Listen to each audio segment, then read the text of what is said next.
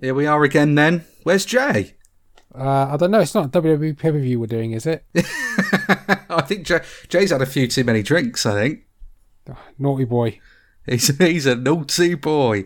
I reckon he may have had a Haymaker, which is going to become very relevant. Yeah, we're talking about a drink or an actual punch. Well, he might have had both. I don't know. I'd even seen him for 2 weeks. This was... this episode's easily going to be the best one yet. Mainly because none of us are really speaking, and it's somebody talking that's actually really worth listening to, which is brilliant. Someone who knows someone who knows what they're talking about. Yeah, it's taken us nearly 40 episodes. That's episode 37. No, I was really looking forward to this one. So obviously sat down this week, today as of recording, with Andy Scott, author of London's Loveable Villain. It's his book that he's written about his great uncle, Chick Cocky Knight. And, I won't go too much into it now because, I'll let Andy tell the story. But it's fascinating. It's absolutely fascinating. So we've got that coming up on this episode. Before we dive in, I suppose we should do an intro. Yeah. What's one of those again? It feels like we did, it feels like we've done them, then we had our break, then we just continued going on, and now we've got to do them again. We hit a stride, and then yeah. Well, you've tuned in to Three Men, One Fall. I can't even speak now. You've tuned in to Three Men, One Fall. That's what we are, isn't it? One fall. I haven't done that in a while.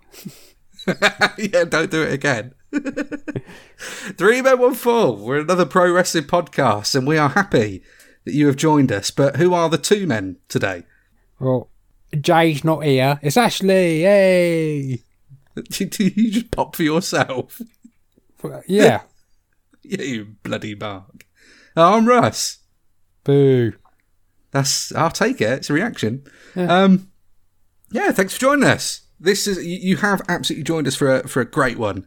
Really, really interesting. Like I say, probably not going to go too much because obviously we really, really just want to get into it so we can, you can all listen to this just amazing story about Chick Knight. But some news before we do, Ash. What's some sad news actually. Yeah, on Saturday morning, Friday night, whichever way you want to go for it.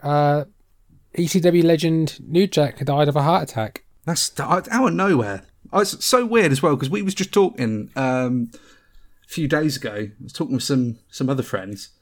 I don't do a podcast with them, Ash. Don't worry. No, don't get creative jealousy. Too late now. No, we were just talking though about the Nick Gage episode on Dark Side of the Ring, and then talking about New Jack. Obviously, that came up, and literally within I think 24 hours of that conversation, you pinged into the chat that we've got saying that he passed away of heart attack. In a way, you're not surprised when you know his story, but it was always a shock when that actually happens. Yeah, I see Paul Heyman's tribute on WWE, which I think was a nice touch considering that it never worked for the company. I think that was pretty classy from Paul. But yeah, I don't know. There's probably going to be a lot of tributes throughout the next couple of weeks through the various indie shows and particularly the deathmatch ones. I'd find it really difficult to believe there wouldn't be, but yeah, really, it's sad news. And again, we never like sort of covering that sort of stuff, but rest in peace to New Jack. Or, well, I guess he probably wouldn't want to rest in peace. He probably wants to beat the shit out of people. But... it's kind of controversial, but he's kind of a legend, if you know what I mean. Because he's a legend of that scene. There's no way you don't talk about ECW without talking about New Jack either. So the jumping off the balconies. Yeah, using all the weapons, which take it of what you want, if you like that kind of stuff or not. But yeah, he's kind of one of these people you associate with ECW because of that style. Of the style, but again, like he had so much history there. Yeah. And things that are noteworthy that people still talk about today, So New Jack, I think, I don't know if you'd say underrated, because again, within his scene, he's a name everybody knows, but still unbelievably young. Like, unbelievably young. 58, was it? I think so. Yeah. That's young. But you see it a lot with wrestlers, which is still, is sad. But, Yeah. Oh, to happier news, really. I say happier news, it's the episode, but to a happy, motivational, to give you the kind of intro to it, this really is an inspirational story. Regardless of whether you like wrestling or boxing, because we're going to be going into a lot of that with Andy, regardless of where you sit as a sports fan or whatever you might enjoy, this is just a story of how you can essentially just have nothing and then just gain everything. Like it, and not just impact your own life, but how you can impact others. And it's really, honestly, even from when I read the book earlier this year, that I've just been really, really looking forward to sitting down and getting this interview done, because I love a good motivational story. Everyone loves a Rocky, you know? Everyone loves an underdog. Everybody loves a story of somebody who comes from the bottom and goes to the top. And that's exactly the story, I think, of Chick Knight. And it's described as a colourful life, and a colourful life it certainly is. But without further ado, Ash, what do you reckon? Should we get on it? Yeah. Let's do it. Here we go. Wrestling.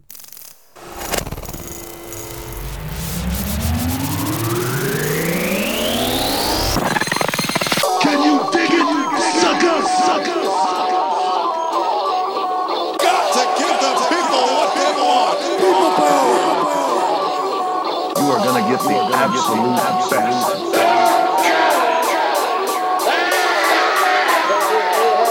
Three men. One ball. I did it for the people. Make yourself famous. Everybody wants to know. Oh my God. That's hard times. It still will to be damn it. Three men. One ball. Get ready. Woo. Andy, thank you so much for coming onto the show. Pleasure. Thanks so much for having me. No, honestly, it's an honour to have you on. I'm really, really excited to discuss not just the book.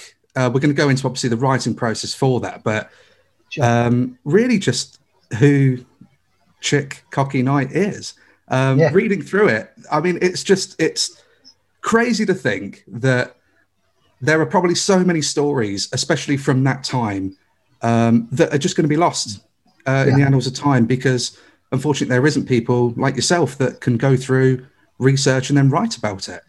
So, I mean, who exactly is Chick Cocky Knight? Well, Chick was my great uncle on my dad's side. He was my nan's brother. Grew up in Hammersmith, born there in 1903.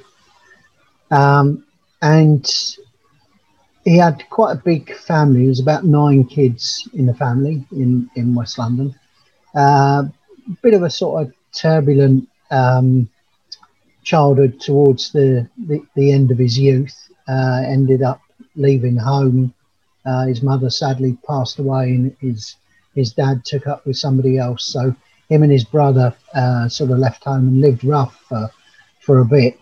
And then one of his sisters took him to one side and sort of said, you got to get yourself sorted out. And they lied about his age for him and got him into the army. And he went into the 1st Battalion Suffolk Regiment. And he would have gone in there roughly around it was after the end of the First World War, so the tail end of 1918. And as you've probably seen in the book, there's a picture of him in his army uniform, which looks about 3 sizes too big for him.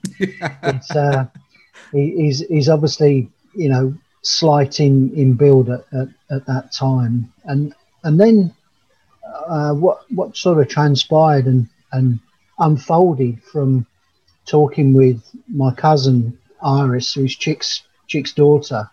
The family archive of pictures came out, and just all these wonderful pictures from his time in the services, and you literally got a picture of his sporting prowess and his build developing, him becoming more muscular, becoming a champion at wrestling, at boxing, and surprisingly at fencing as well.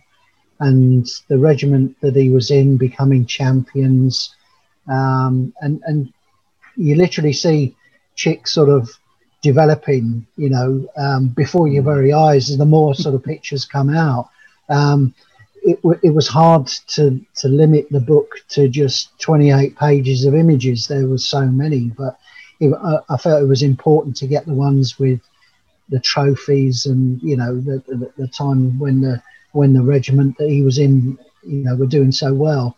So you sort of got a picture of him, and obviously the two important ones were the wrestling and the boxing, and obviously he sort of took that with him after he'd left the regiment. But during his time in the regiment, they served out in Gibraltar and saw service out in India as well. So we had the life-saving rescue in Gibraltar, and the first incident in Catalan Bay in Gibraltar in 1924, where he goes out and swims out 300 meters and pulls a fellow soldier back into shore and performs CPR on him. Definitely brings him back to life, and he's then rewarded. He gets a certificate from the Royal Humane Society, which gets presented to him by the governor of Gibraltar. And we've got the piece in the book where he's mentioned in the regimental newspaper and everything as well. And then what sort of transpired from researching that soldier that Chick had rescued, because you always sort of think, well, okay, he'd saved somebody's life. Now what happens to that person, Exactly, yeah. And that guy went on to have a fantastic career in the services afterwards and was a war hero, which is fantastic. Speaking to his 92-year-old son, I think it was, who never knew anything about that incident at all, was again, as you were saying earlier, part of the writing process and researching Chick. It was wonderful to speak to people not only that knew him as a friend and as a colleague, in the ring, but as someone who'd saved their relative's life, and they were obviously humble, and I was as well, and it became very emotional, because you're talking to somebody who, but for Chick, would not have been there. So and he, like I say, he takes the wrestling and the boxing with him as he leaves the services, and initially he starts up boxing, becomes quite a successful sort of amateur boxer. And then for whatever reason, so that's around 1927 when he leaves the services, and we've got these instances of him then doing the local sort of boxing circuit in Hammersmith and Fulham. And then 1932, bang, he sort of pops up the first record of him fighting, but not under the name of Chick, and that's what also made it interesting, but slightly more complicated as well, because yes, he's fighting as the Russian Bear, Sergei Orlov, and it's only again from pictures that I had from my dad, and marrying those up with the ones that Iris had, we then got the record of, okay, so Chick is Sergei Orlov, the Russian Bear. So wherever he's going to pop up on any records, that's Chick. Because there was another Russian Bear, but fighting obviously around that time, I think. But Chick is the guy, Sergei Orlov, that's him.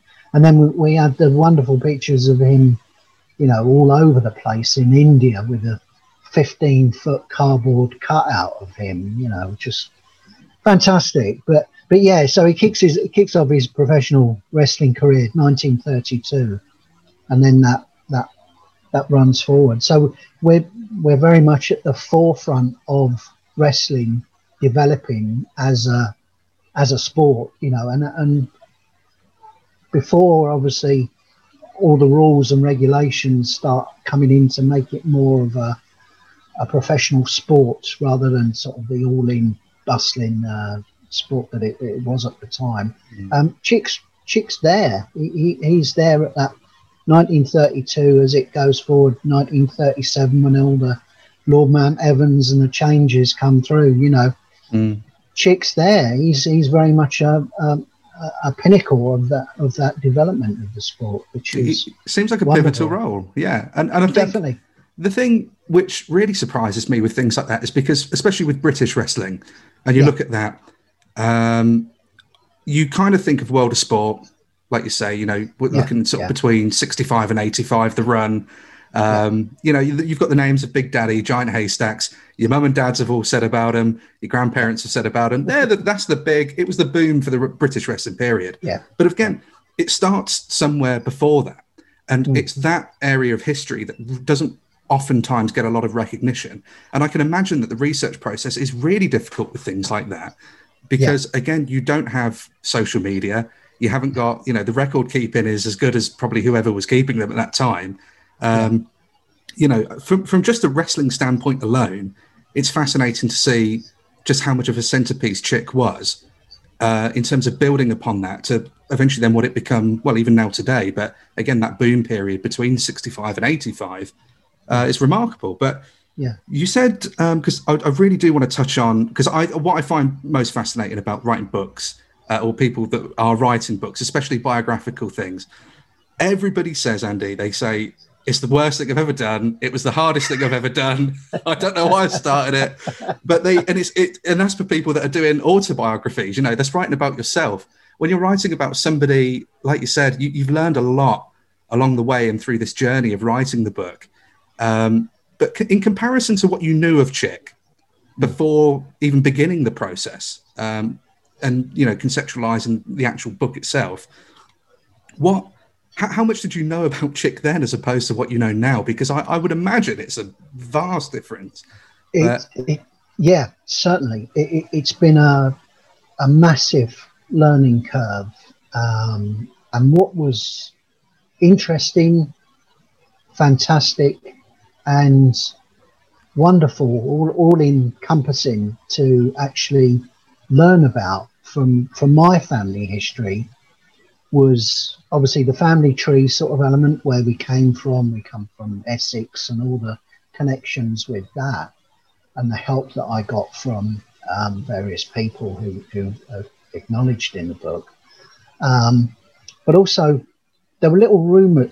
You have, in each family, you have somebody who's obviously a larger than life character, which Chick was.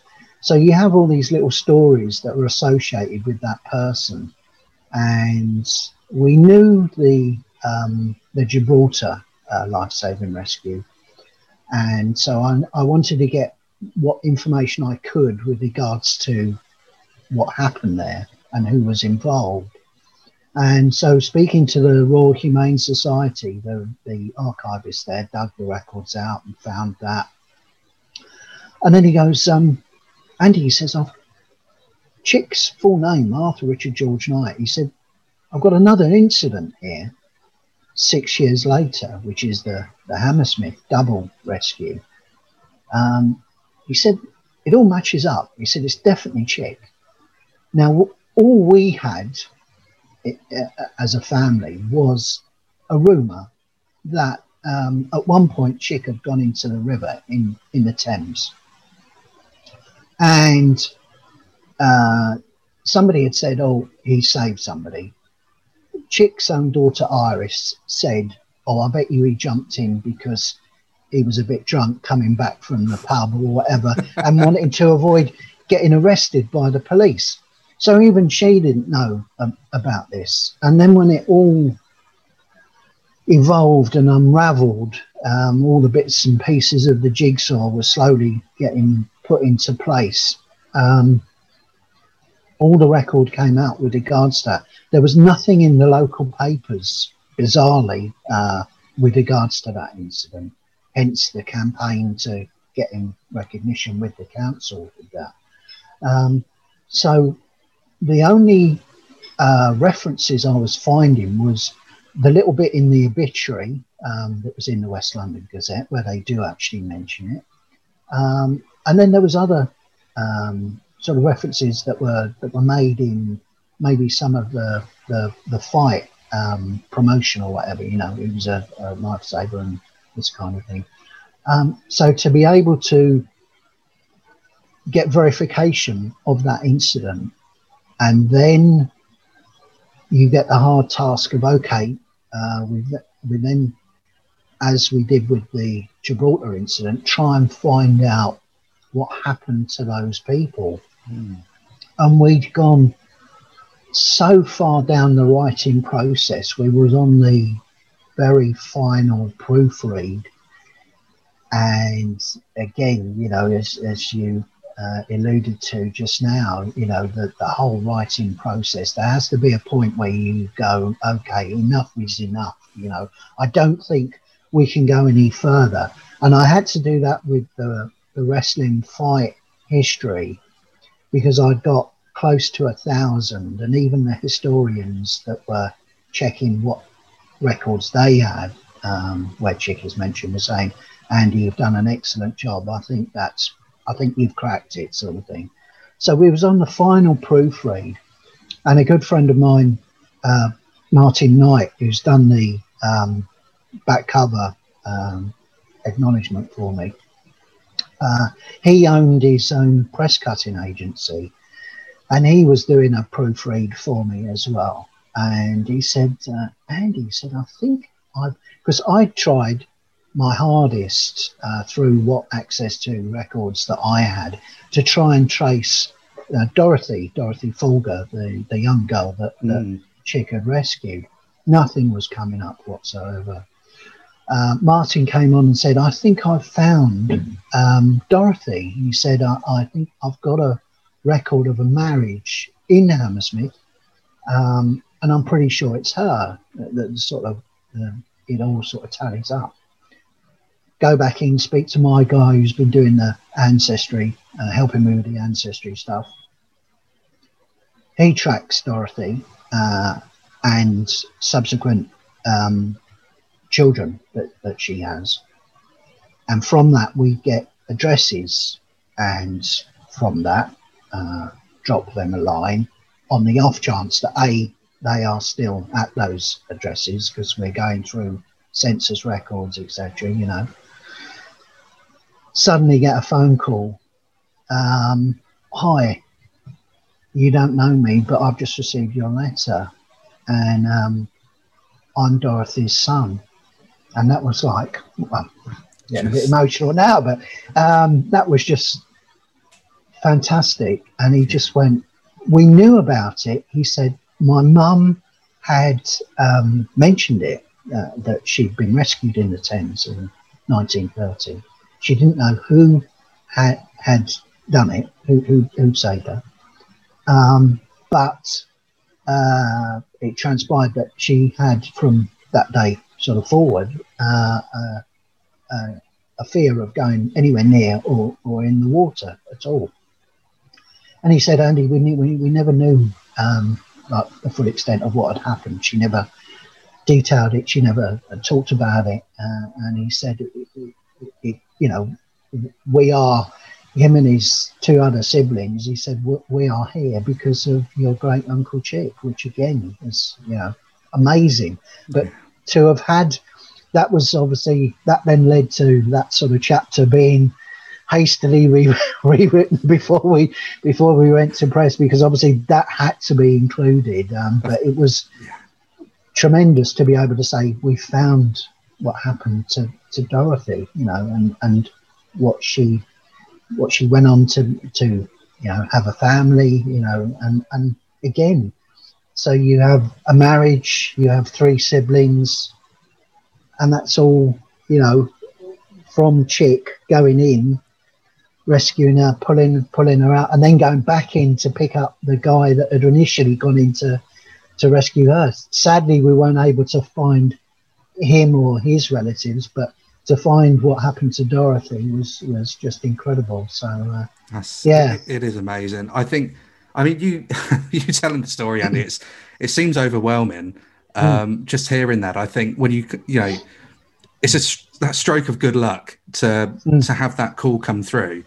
But I did want to ask, because obviously with having those sort of conversations, I mean, I can only really imagine just how emotional that is, because as you said, it sounds sometimes it's one of those things. Oh, well, you know, we didn't really know much about it. We knew this happened and this happened, but you know, the gravity of the situation is, like you said, these people are here because of Chick's actions, and the amazing campaign that you've been really, really pushing for, to have the plaque at Hammersmith, where he saved obviously the lives of 2 people from drowning in the Thames there. That's obviously going really well. I know we'll touch on that in a bit, but I think in terms of when you're speaking to these people and you're having that conversation, what I mean, the writing process aside, Andy, what's that like? I mean, what's it like to have that conversation? You're doing this research, you're speaking to these people, and they're expressing their gratitude. What is that feeling like when you're speaking to somebody like this in that regard? It was just incredible, because all sorts of things go through your head, because you think we have to meet up at some stage, you know, with these people, and we sort of touched on that, and we're definitely going to get together. And then you sort of think, well, again, you know, but for Chick, I wouldn't be having this conversation with that person, and whatever they've done in their life prior to us having that conversation, again, has been for the fact that they're on this planet thanks to Chick. You know? It was incredibly emotional. That conversation was more emotional than the one with the soldier's relative, just because obviously he didn't know anything about the incident at all. The family of Dorothy had obviously the knowledge of the incident, so they knew, you know, it definitely happened, and were able to give their thoughts on it, you know,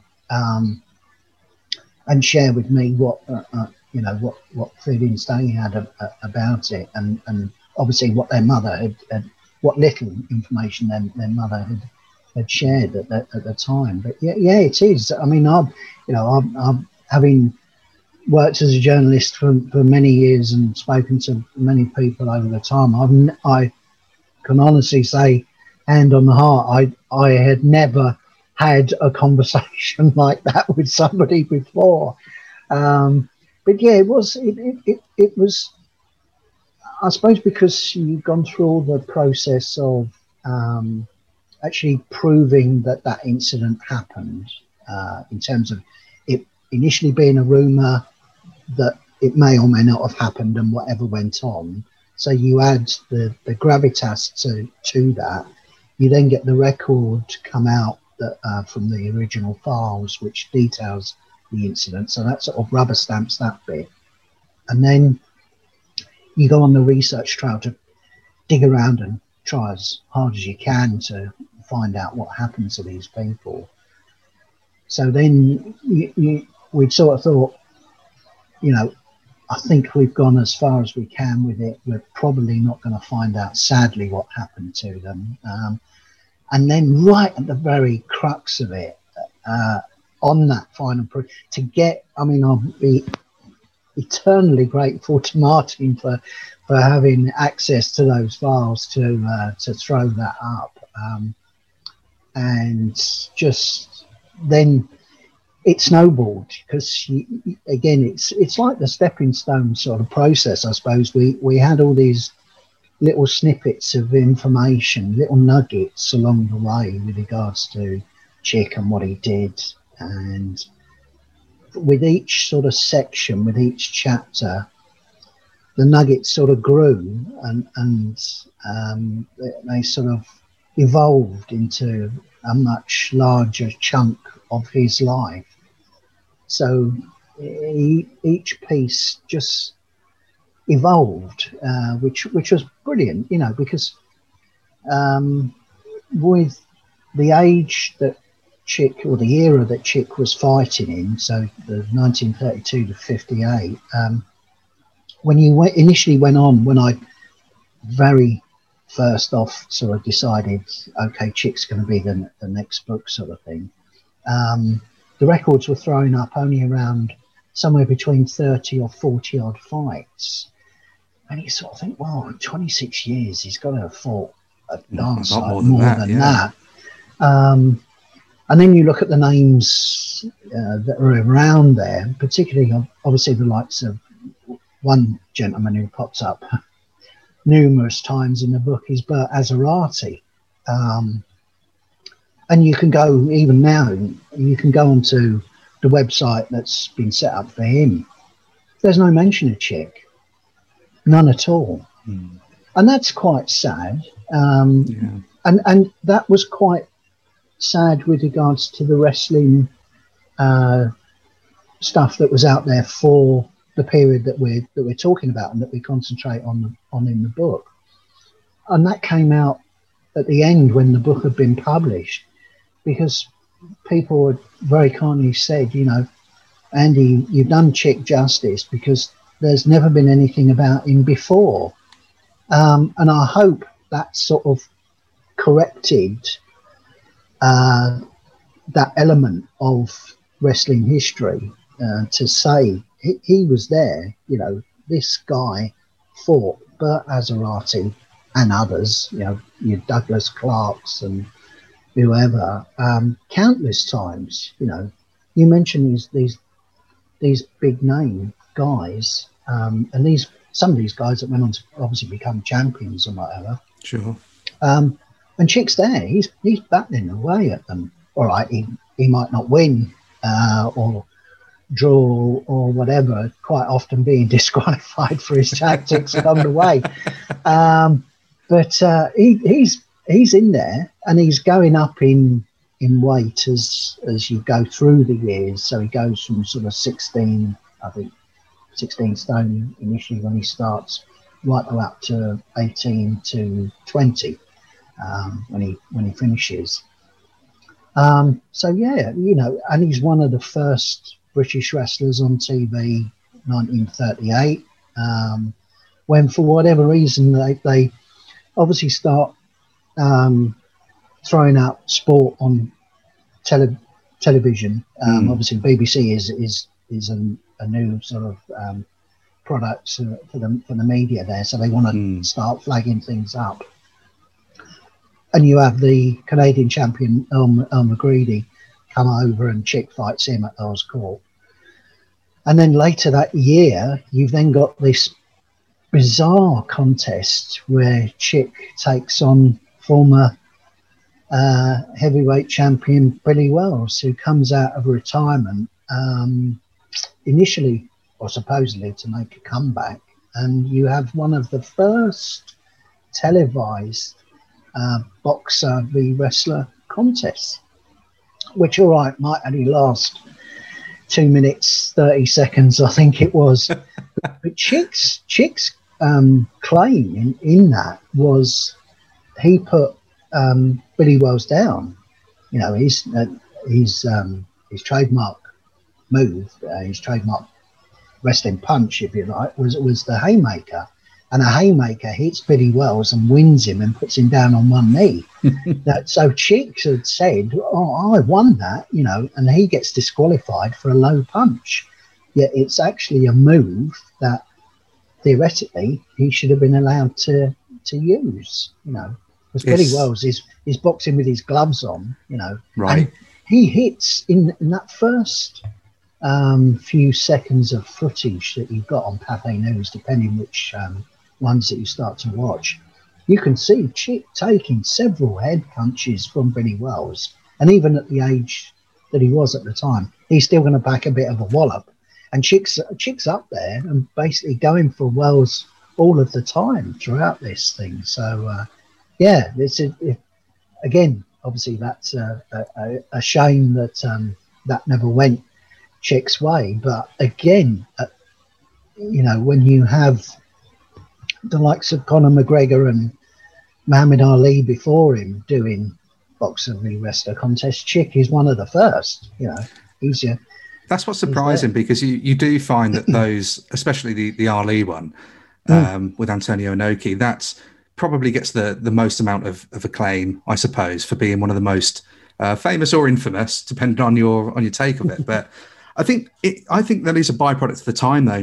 Do you think with Chick? I think that sort of period of history, like I said, if it wasn't for you going through the effort of piecing together the incredible story, and as you read through the book, and hopefully as everybody watching and listening will do, when you go out and get the book and you go through it, you'll see this yourselves. But you can feel the book taking on its life of its own, and you discovering these things as you're reading through the book. It becomes more and more interesting as you're going through it. You just think, how much more has this guy done? It feels like it's just, there's so much, and it's really daunting to think that couldn't, if you hadn't have written this book, could have been lost forever. Sure. But Andy, to touch on the sort of fight history that you've put together in the book, and I know you said you've received some praise, and Andy, rightfully so, is so difficult, even in today's standards, for people to keep track of sort of every match they've had or every fight that they've had, and to go back from a career, like you said, that was starting in the very early 1930s, and to piece together the pages upon pages of what you've got in there with the detail that's there is honestly, it's remarkable, and it's a really, really fascinating read. It's a really fascinating read. The boxer and wrestler thing. Yeah. Now, obviously, he has dabbled, as he said, he dabbles in amateur boxing, and a lot of this is picked up through his time. That you said, so when he's joined the armed forces, he's picked up a lot. Particularly, there's a lot of this that goes on in India. Is that right? Yeah. So in terms of his time in India, when you're sort of researching that element and this career through the armed forces, aside from the Gibraltar, obviously the amazing life-saving feat there, you're looking at the time spent picking up the boxing career, and he's gone from this, like you said, he's been homeless at one point. He signed up underage, lied about his age, got in, and he's just built this entire career and life for himself.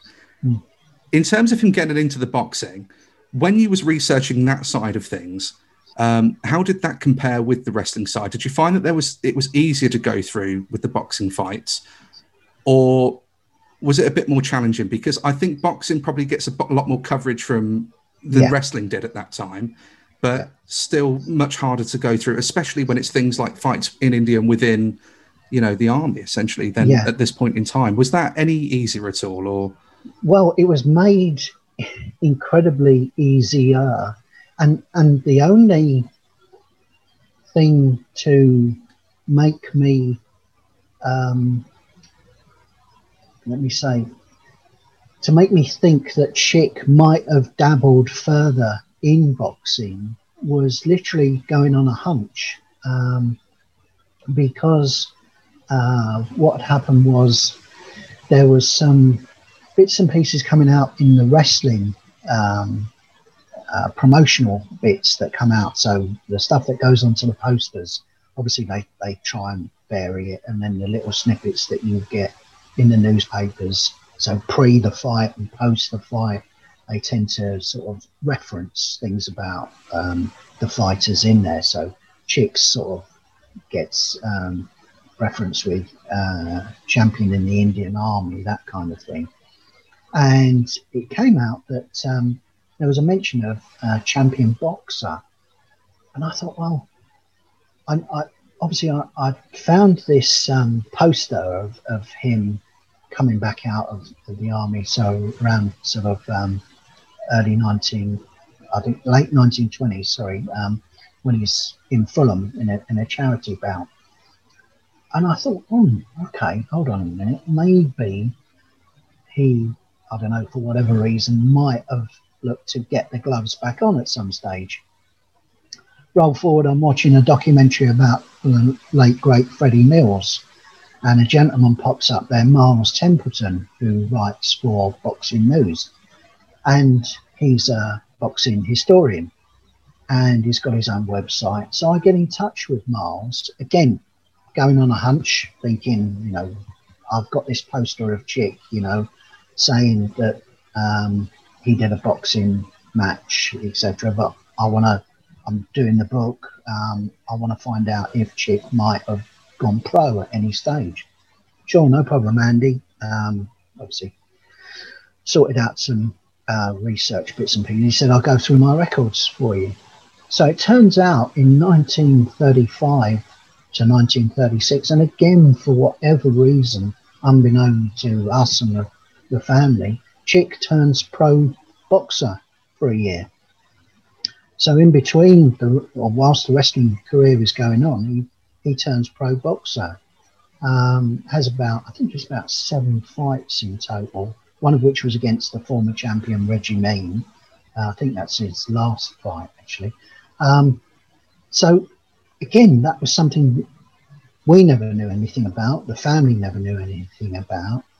And there was a reference in I think it was one of the write-ups or something that Miles had found, where he said, I think we got something with regards to Chick and the police. And there's always been, again, referencing the family, there's always been this close association between Chick and the local police for whatever reason. Maybe he knew somebody or whatever.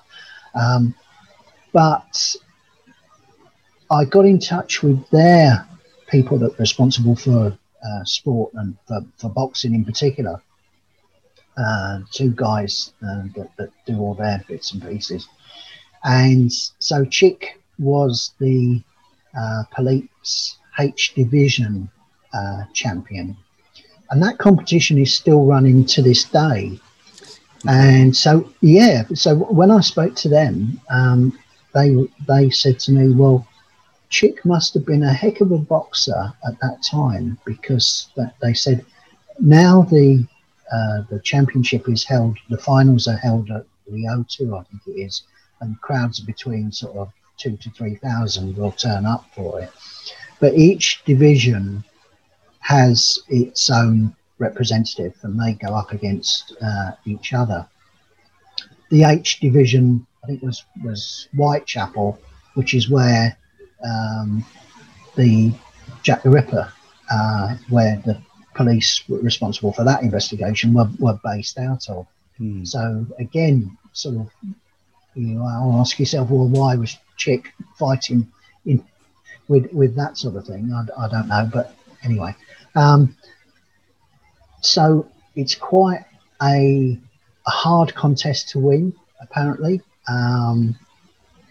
All the divisions put up, as I said, their representatives. So Chick would have had to go through quite a process to get to the final of that, and then obviously to win it, which again is a fantastic achievement. Yeah, it's definitely a feat in itself. And so he was quite significant in his prowess at that sport as well as the wrestling side. So he when they say a haymaker, it must have packed a hell of a. It must have. Well, I mean, if it's rocked the boxing world as well as the wrestling, then there's no doubt about it. I think it is. It's odd, isn't it? Really, because like you said, there's certain points where it's gone from, essentially, taxis to army. There's wrestling, there's boxing, there's films. Yes. It's just he's jumped from all these things. I mean, you get this idea and this picture of Chick, particularly when you're reading. You just get this idea that it's sort of he's done this, he's conquered it, he's going to move to the next thing, and with, I mean, obviously a physical specimen, like you said, you can see throughout the photos, and he becomes pretty much a mountain of a man, which makes again the swinning strengths of him, obviously, which he then later on becomes a lifeguard, makes it all the more incredible, really, to see this, like I say, a mountain of a man, I think, coming towards you. I would have thought if it was me, I would feel very safe, Andy, to be honest, if I saw it. But the jumps around and things, because I do want to touch on the films, because looking through, so he's appeared in Night in the City. Well, or at least he was an advisor for the. He was involved with Mickey Woods, and when Iris went through the contacts book, Mickey Woods' name came up, which fitted because we knew that Chick was a stuntman. We knew he'd been in a couple of films. The Wicked Lady was one where he was doing stunts for. He was closely tied in with Riverside Studios in terms of the proximity where he lived, and I think he'd done security work for them as well, but then sort of fallen into doing the extra work, and then obviously got involved in the stunts. Incredible. And Mickey Woods had his own, I think he had a crew of around 200 to 300 stuntmen on his books. And a lot of them, Mickey Woods was a wrestler and ex-wrestler himself. So a lot of his crew were ex-wrestlers, which made sense because obviously they know how to fall properly. Yeah. And so, yeah, Chick gets involved certainly in the film side. And that, again, that was really, really difficult. And again, a lot of the time we had to go on hunches and sort of sit through hours, or I had to sit through hours of black and white films trying to spot this hulk of a man, and, you know, pausing some of it and rewinding it back. And is that Chick? I'm pretty sure that is. You had the connections, obviously, with the likes of Flanagan and Allen, who popped up on adjoining bills where Chick was fighting. So I, again, going on a hunch, was he connected with them in any way? Yes, he appeared in one of the films with them. And then you had there's the tremendous picture which is with backstage with Joseph Locke and Ben Morris, and they're all sort of shaking hands on Brian Forbes as well. And so Chick is very much a celebrity. And obviously these people know him. There's no other reason why Joseph Locke would have come backstage afterwards to meet Chick, other than meet, a celebrity of the time of the ring sort of thing. Yeah, of course. So getting back to the film, unfortunately, a lot of the studios don't keep records going back that far. Speaking to the guys at Ealing Studios, who've got their own sort of setup there, they didn't keep records, unfortunately.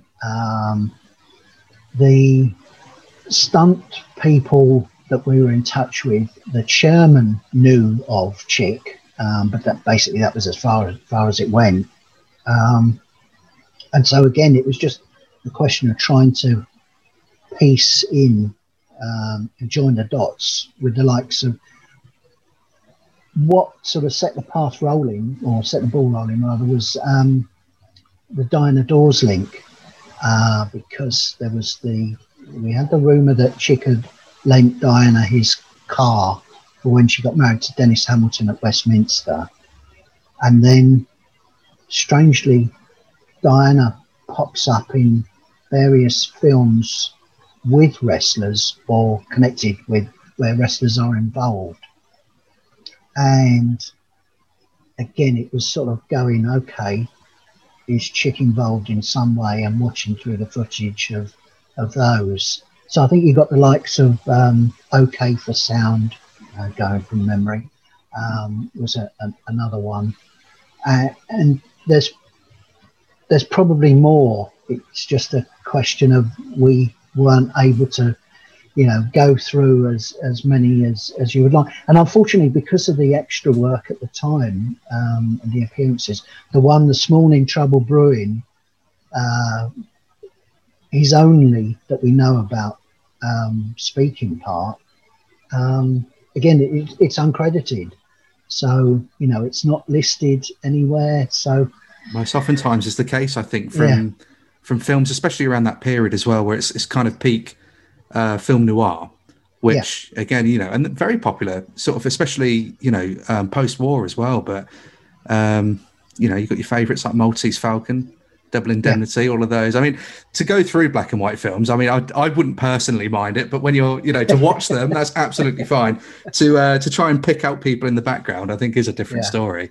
But it is, so many are uncredited, and that's why I imagine it's just made your job a lot harder. I think still this is a passion project, though, more than anything, isn't it? Because, you go through, you're looking through all of these different things. You have to put the work in, obviously, but you take, like what you're saying, and a lot of it seems to be built on what you're saying is just a hunch. You've got a hunch that this has happened here. So the boxing has got him famous. The wrestling, he's got him famous. This has probably allowed him to open the doors up into these other ventures, predominantly then the film industry and stuntman work, which is quite surprising that more wrestlers don't end up as stuntmen. Exactly for the reason that you said, to be honest, because they can take those films. But, I think a celebrity is probably one of the best words you could probably use to describe Chick, really. Yeah. And for that time, but almost, again, with nobody keeping any records, this essentially is now his new claim to fame in the 21st century, and it is through your book. Thank you. No, it's okay.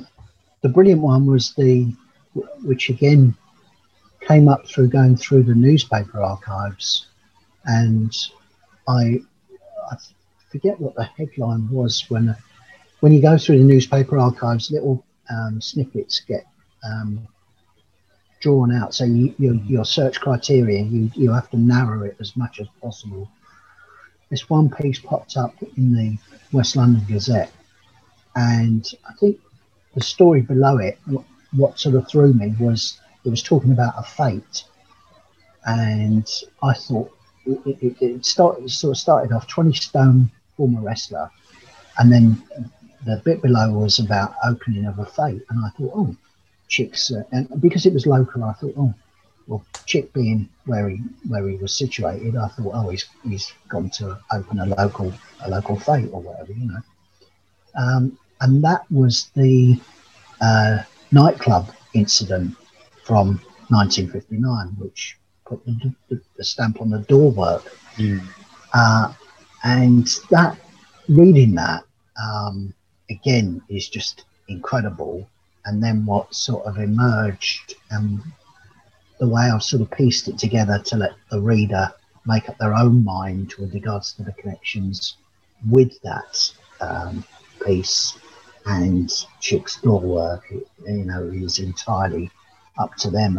But there's more than several connections there. The Nash story that comes out literally less than 3 weeks after that piece, that's sort of alluding to door work and protection work and everything that sort of goes on. And then obviously you've got Billy Hill situated less than half a mile down the road from where Chick is in Barnes as well, and then the Princess Margaret security work at Kensington Palace. And you just think, wow, and the connections there between Tony Armstrong Jones and Billy Hill. So yeah, but that story, when you read it, the seeing off the thugs, razor wielding and knife wielding thugs on the door is just. I think that's someone like Chick probably would have encountered something like that quite often. Do you think? Because with again his size and stature, and especially if being a celebrity at this point in time as well, and you're going to be known for boxing, you're known for wrestling, you're working on the doors, you're working security, especially through that time. Some people are chancers, aren't they? They're going to try their luck and see how they probably fare. It might be a good story for the boys. Took down the boxing champion. I can't imagine they got very far with it.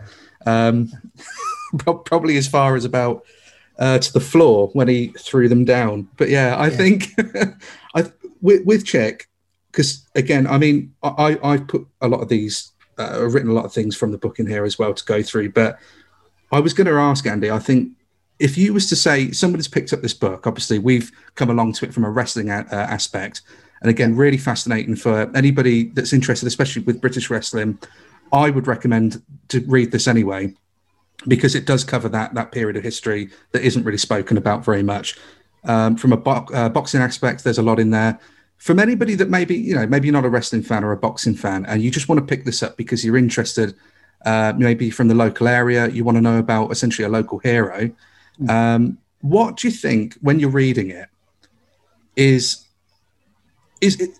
I say a message, but what do you think kind of the message would be in that? Because I've read that, Andy, and I've looked at it and gone, right, so here's somebody then who's essentially come from, not necessarily from nothing, but I mean, literally the bottom of the barrel, being homeless, to somehow all over the world, champions, becomes this, skinny kid, becomes a huge amount of a man, lifeguard, army, wrestler, boxer, film, stuntman, doorman, taxis.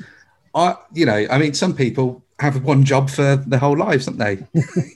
And then you look at something like this and it's extraordinary. You was labeling this as he's got a colourful life. And I think that really is probably the best way to put it. But is there do you think for somebody that would pick up this book, is it a motivational kind of story? Would you say it's an inspirational? Yeah, I hope so. It certainly was to me. Yeah. There's a few traits in there that I recognise that I recognised in myself with Chick, and that's not surprising given the family connection. Sure. But I think, I would say certainly believe that nothing is impossible, really, and from, again, researching particularly the Hammersmith incident and the Gibraltar incidents and the tides and what the rivers and what Catalan Bay was like at that time. The belief he must have had in himself to go in and save those people, knowing that there was a possibility that he could drown, and obviously they could as well, but believing that it was something he had to do, obviously, and then to have done it. And there was, from speaking again with friends who knew him and remember him from being in the pub and whatever, they were things that he very rarely spoke about. He was obviously very humble. And Iris says that as well. He was very much a gentle giant. Yeah. He might be the thug in the ring or the villain in the ring, and the bouncer on the door, or whatever. But obviously, when he was at home, it was a completely different story. I think that does translate very well. Yeah, there's pictures of him in the back garden. Sort of peeling prawns and like I said earlier, there was far too many to be able to include, sadly. There's pictures of him helping out in the local pub back garden, obviously fitting up scaffolding for an event or whatever.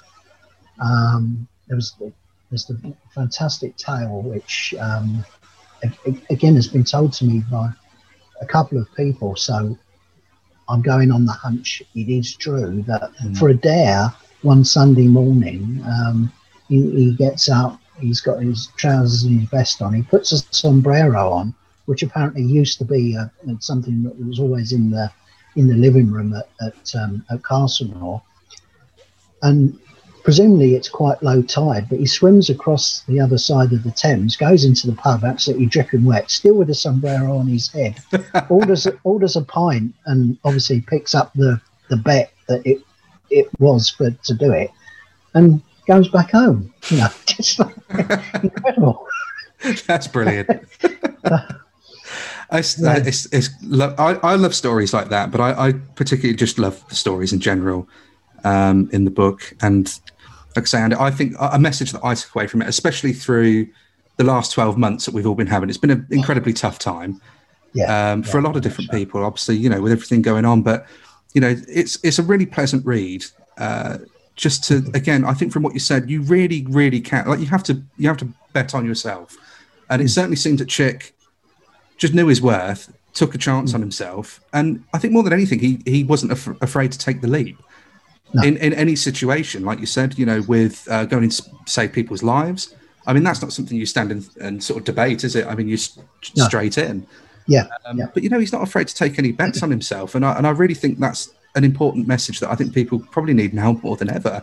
I think you really, really do need to take a chance on yourself and believe in yourself. And really, anything is possible. You can honestly come out for any situation, regardless of the hand that you've been dealt, and make something of yourself. And this is a trend, really, Andy, through your family. I was going to touch on really quickly. It's not your first book, of course. No. Yeah. But your family. I mean, it's just a really incredible story. I need to read your first book, but it's after reading this because it is just incredible. And it's your family just seems to be, Andy. I think you get the American dream. I don't think we don't have the British dream, do we? But I think if we did, I think that your family would personify that, Andy, to be honest with you. Thank you. No, it's inspirational. Thank you very much. We've got the American relatives itching to see us in September. So they're going to be, fingers crossed, all carries on going as it is. In September, we're going to be out in New York to hook up with the stateside side of the Knight family, who've got their copies of the book and have loved reading about Chick as much as I love writing about him. And Tuesday we've got the Haymaker Cocktail launching, which is going to be. I was going to come to it, Andy. Like its name. Having tasted it a week or so ago, it packs a wallop. It really does. I think with the ease of the lockdowns coming up, obviously by the time everybody's hearing this and seeing this, of course, we should be having some ease to the lockdown. What better way to celebrate being able to go out there than, I suppose, having a drink that you probably caused you to forget the night. No, in all honesty, though, I think that, again, that's really, really, really cool. Where can people get the Haymaker? Because obviously I will need to be coming down to London at some point, and I will need to find where I can taste this beverage, Andy. So where would I find the Haymaker? Well, so Sam's Riverside Restaurant and Bar is on the Thames side, on the Hammersmith Thames side of the river. It's literally next door but one to Riverside Studios, funnily enough. So if you're on the river and outside having a Haymaker, you're looking at Hammersmith Bridge, the scene of the incident, which the cocktail is sort of in tribute to. That's brilliant. And so the larder store at the rear of the restaurant is actually stocking and selling the book.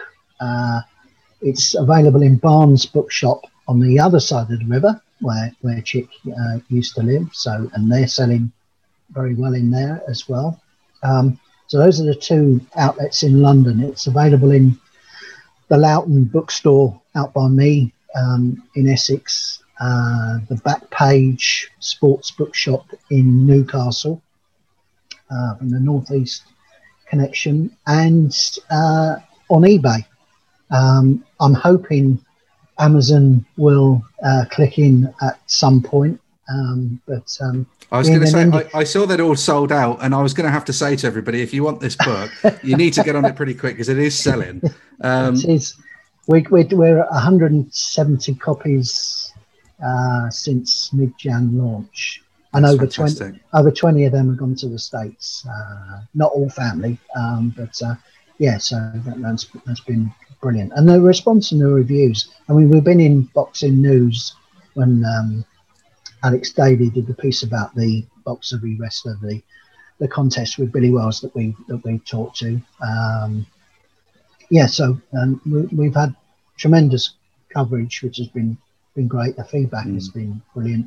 Guys like yourselves doing the podcasts, I've done countless ones of these now, and every time they're fantastic to do. And it's just another way of getting coverage about the book and getting more people knowing about Cheek, and the more the better, you know. Yeah, absolutely. For me, especially with the stories that are in there. That's what makes doing these kind of things really pleasant and worthwhile, because too often you see today anyway, especially with people with platforms, it can be, unfortunately, sometimes used in a very negative manner. And it's really, really refreshing to be able to go through and speak to somebody, and it's just nothing but good and motivational stuff, Andy.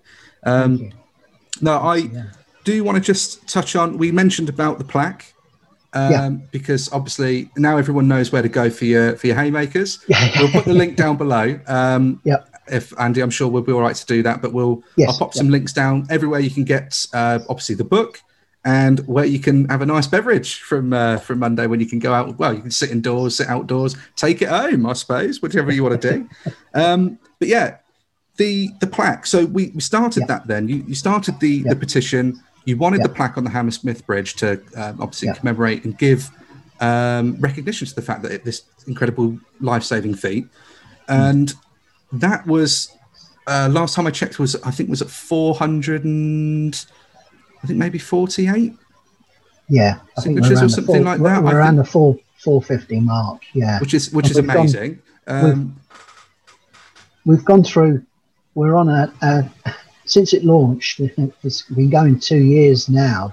The campaign, the petition sort of launched last year, I think it was. But we've gone through 2 mayors of Hammersmith and Fulham to get this far. This last mayor, the current mayor, Councillor Murphy, has been fantastic in terms of dialogue and engagement. So please God, he sticks by his promise to put this plaque on. And where it will be, obviously, because now sadly the bridge is currently closed to all and sundry. They're talking about a bench situated very close to the bridge, and from dropping into Sam's Riverside restaurant, I found there's a group of 3, funnily enough, just literally a stone's throw from the restaurant, and you're very close to the bridge, where it would sit perfectly. So hopefully that will be done there. Again, we've just got to decide, obviously, the wording. They've got to give the rubber stamp to the date and finalise that, etc. But it's all been given the green light.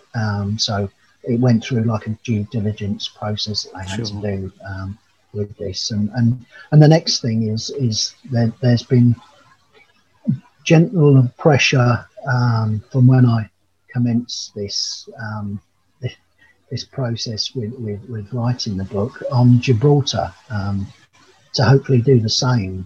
Chick was up for 2 consecutive life-saving awards in the Mayor's Awards, but sadly was overlooked. And Gibraltar Heritage have now said that they're looking into recognition for him.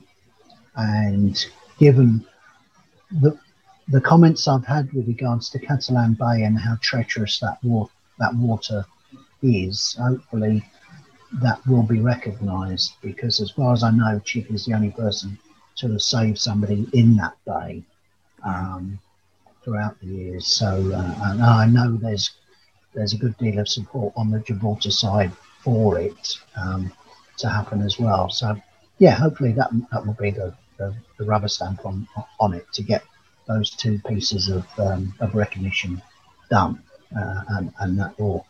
No, that would definitely do justice. Absolutely, yeah. I think the justice has been served in your book, Andy, and I think all the effort that it goes through, I can only really imagine, to be honest. It's probably quite a hard-fought battle sometimes to try and have these things go through, and to get the green light, to have that on a bench. It sounds as though it has almost sort of fallen together quite well, because it's all situated around that same area. Yeah, it just feels like the universe wanted you to make this book, Andy. I think it wanted you to get this done, and I'm really pleased that you have. It's fantastic. Thank you. I think in closing, Andy, because I'm just conscious of your time, and I'm really grateful for the amount of time you spent with me today. Yeah.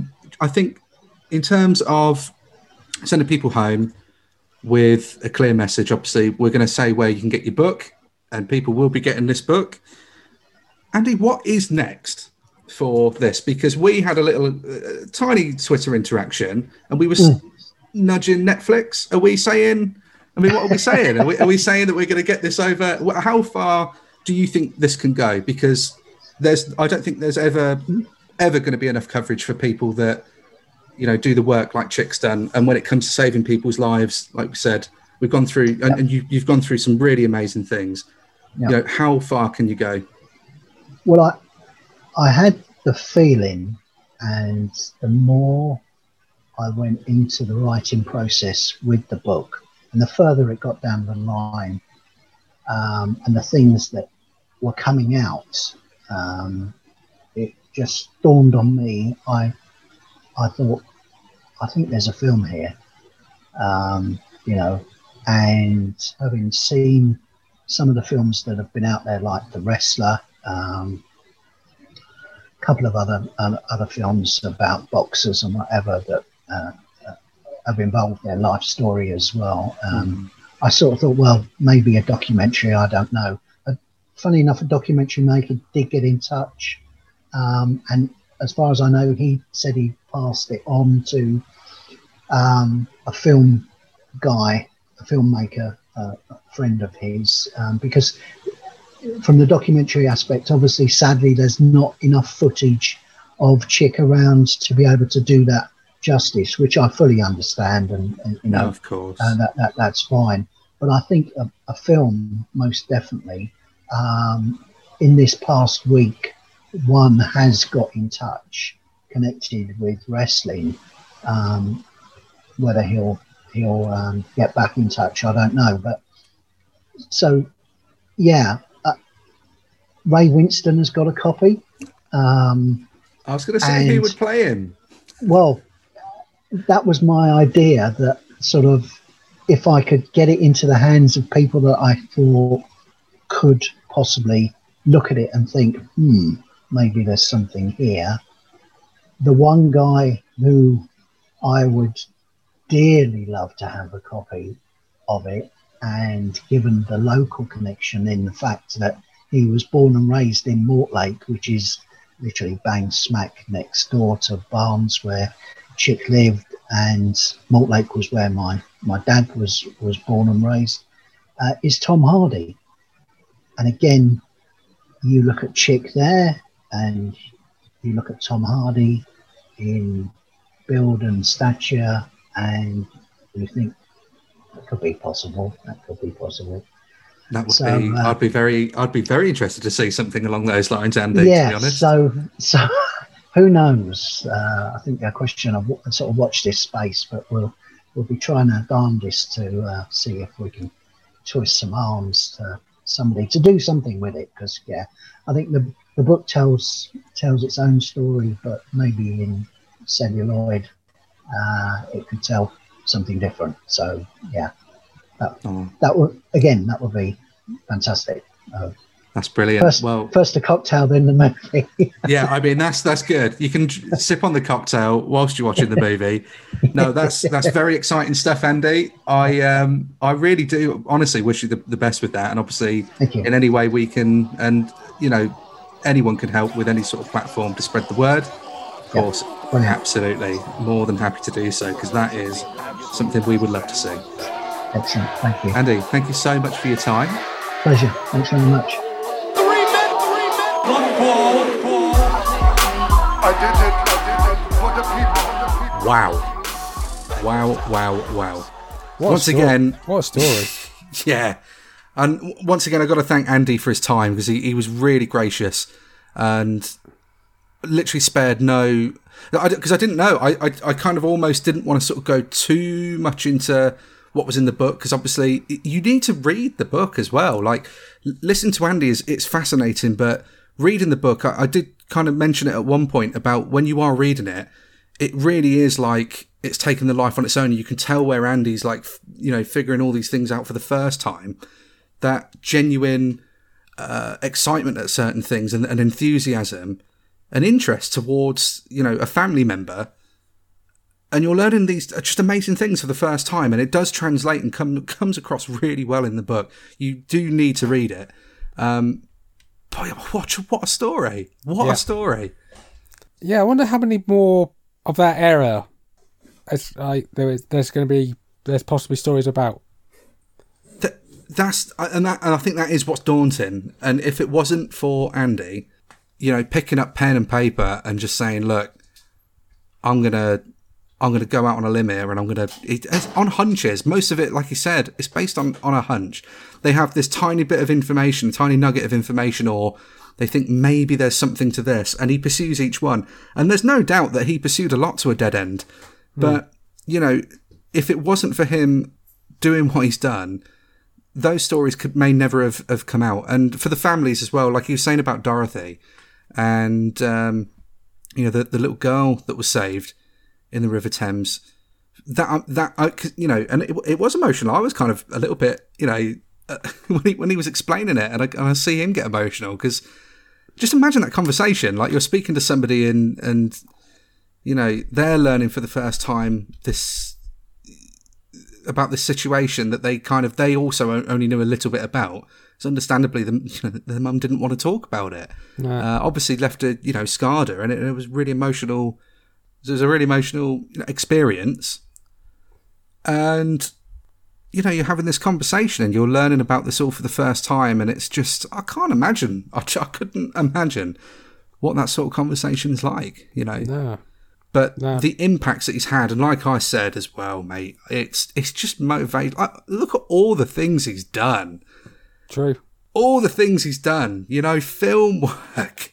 He's a wrestler, boxer, champion, and it's crazy. If you and especially like I said, in this day and age and the times we live in at the moment, it is incredibly tough for a lot of people. But do you know what? If Chick can come out of being basically homeless, and he's done all of that for himself, and I know times were different back then, but in many ways things are trickier now, but in a lot of ways that we've got it a lot easier than they did, back in those days. And if he can make something of himself with what he had back then again, I think it's a rocky story, and I can 100% see why Andy would be looking at seeing if that would have some sort of motion picture release. I'd be really interested to see that. What do you think about the Tom Hardy?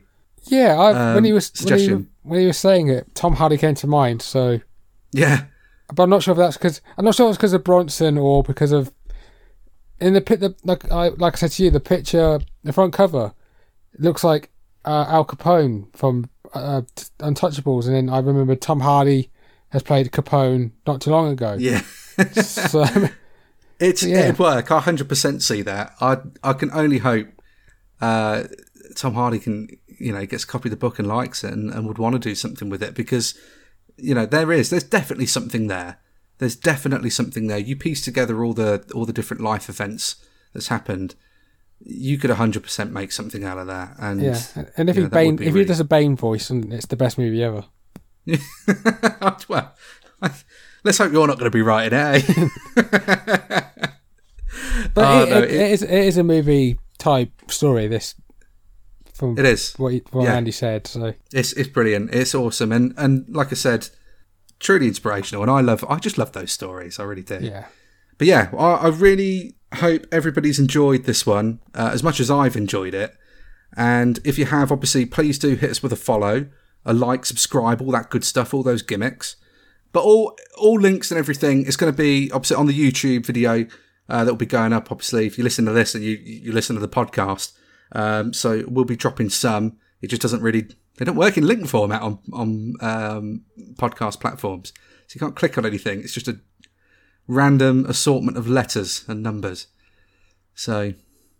yeah, there is that. But all the links will be there. And if you follow us on social media, which is Facebook, Instagram and Twitter, they are there also. Andy's kindly provided a lot of the links himself. So please go out, get the book. It's a really good read and a really good price as well. Yeah, you get on it because the guy deserves it with his story. Yes. Otherwise we'll get a Haymaker and we're not sure if it's a drink or a punch. Yeah, it'll be, yeah. If you go out and buy it, you can have the drink. If you don't go out and buy it, you're going to get the finishing move. I don't know who could deliver it. It would be me, but my arm hurts, to be honest. Why? What have you been doing? hope you've enjoyed the episode, everybody. What we got coming up next? Do you want to do that again about the laughter? No, I can't be asked anymore. I don't like editing. What we got coming up next, Ashley? Well, we're going to be talking about Raw is poor. With a question mark or without? Are we stating that Raw is poor, or are we asking the question? Well, seeing as this is probably going to be the first swear word of the day, because this is rarity for this episode, yes, it fucking is poor. Wow. For the first time ever. Actually, it's not the first time ever. I don't really disagree with you that much on here, I don't think, do I? Listen back and... You should actually listen to these episodes you edit. I do, and I edit them. You should listen to it when they go out. I listen to them and then don't listen to them ever again. Yeah, that's the best thing to do. Well, at least I listen to them, Jay. That's what I try to do. I don't listen to them until 2 months later. You always do this. When Jay ends up missing an episode, you try and bury him, and you just know that when we all see each other again in person, and it's all three of us, it's going to go down. I'll have to get the camera out and put it on YouTube, won't I? Yeah, well. Yeah, that's what we got coming up. So that'll be interesting. Very interesting. But yeah, stay tuned for that one. In the meantime, get on them links, get on the book, London's Loveable Villain, Andy Scott. And again, massive thank you. Massive thank you. To be honest, let's leave it at that. See you next week. No, it's 2 now. It's every fortnight, mate. It's every fortnight. What? Bye.